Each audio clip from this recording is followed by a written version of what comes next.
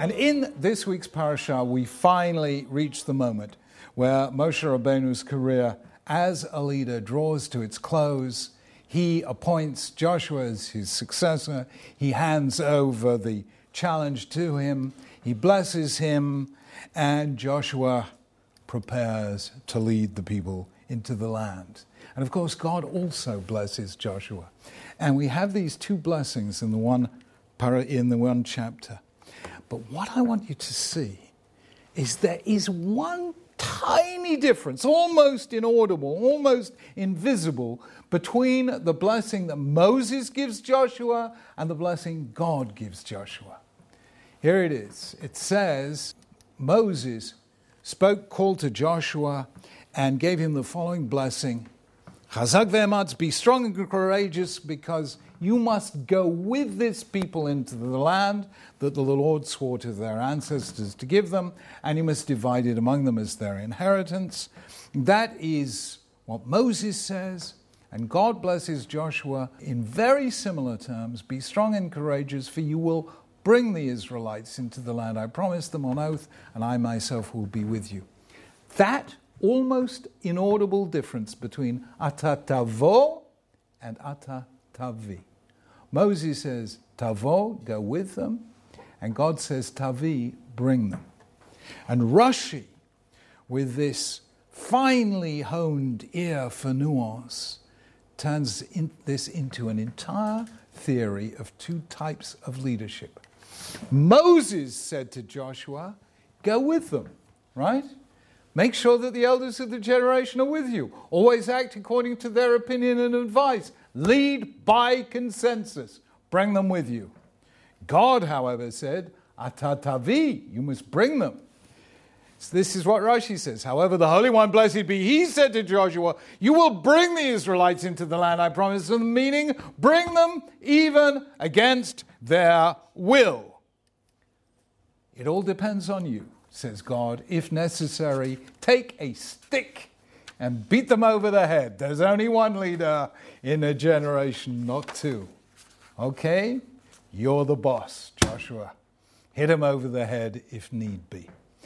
There are two fundamentally different approaches to leadership. Moses says, tavo, go with them, bring them with you. Consensus, committee meetings. And God says, tavi, slap them if necessary, hit them over the head. Now, this is, I think, reasonable to say that God was not telling Joshua to lead by consensus. Now, this is very, very odd. And let me show you why it is very odd. You remember what God says just before He is about to create humanity? He says, Na'aseh Adam b'tzalmenu kidmutenu. Let us make man in our own image. Who was He talking to? Rashi, who's just given us this comment, says God was talking to the angels. He was saying, tell me, angels, do you think it would be a good idea to create Homo sapiens? From here, says Rashi, we learn the humility of God. Since man was created in the image of angels and he was worried that the angels would be jealous of him, he therefore consulted them. Similarly, when he judges kings, he consults his heavenly court.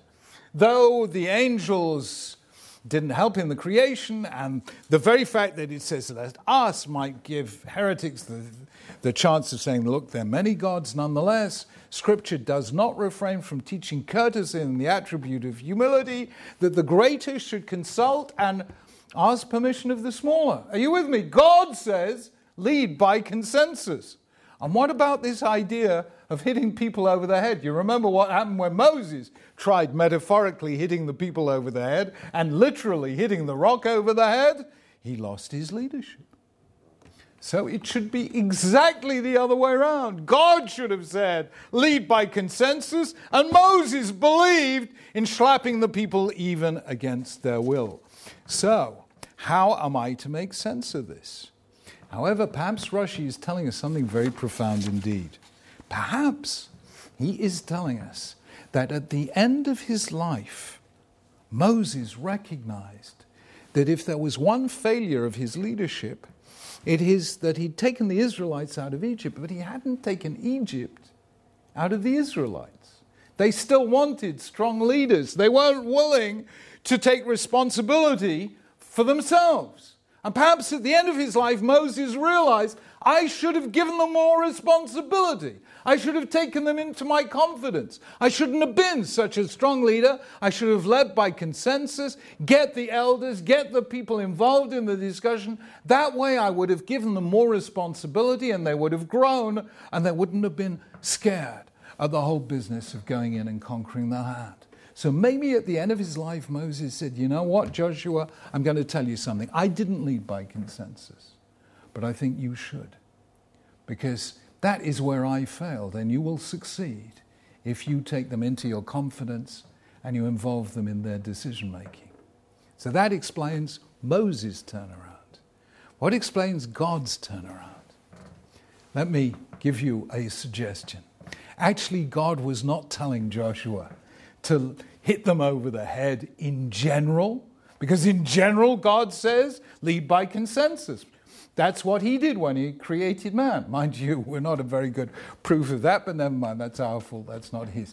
However, God was saying, Joshua, there is one area and one area only where you have to lead from the front and force them. And what is that? You will, you will about to take the people into the land. And on that one issue, getting them across the Jordan and into the land, on that you have to lead from the front by command and not by consensus. And how do we know this? Because of what happened when they tried to reach a consensus the first time. Do you remember? 12 spies, of whom, 10 of whom, came back saying, guys, we can't do it. And it was then that 2 men stood up and said, no, we're going against the consensus. We are telling you we can do it. And who were they? Joshua and Caleb. And God is saying, on that occasion you didn't go with the consensus. And I insist now that if you are to get them across the Jordan into the promised land, on this too, you cannot rule by consensus. You have to force them to come with you, because we know the last time you tried consensus, it failed. Don't try it again. On this, you have to lead from the front. On all else, bring them with you. So I think that finally makes sense of the 2 leadership styles. There is a time to discuss, and there are rare occasions when it's a time to act. And if you really want to be a leader, you have to do 3 things. Number 1, you have to have the courage to lead from the front. Number 2, you have to have the patience to consult. And number 3, you need the wisdom to know when the time is right for each. May God give us that wisdom. Shabbat Shalom.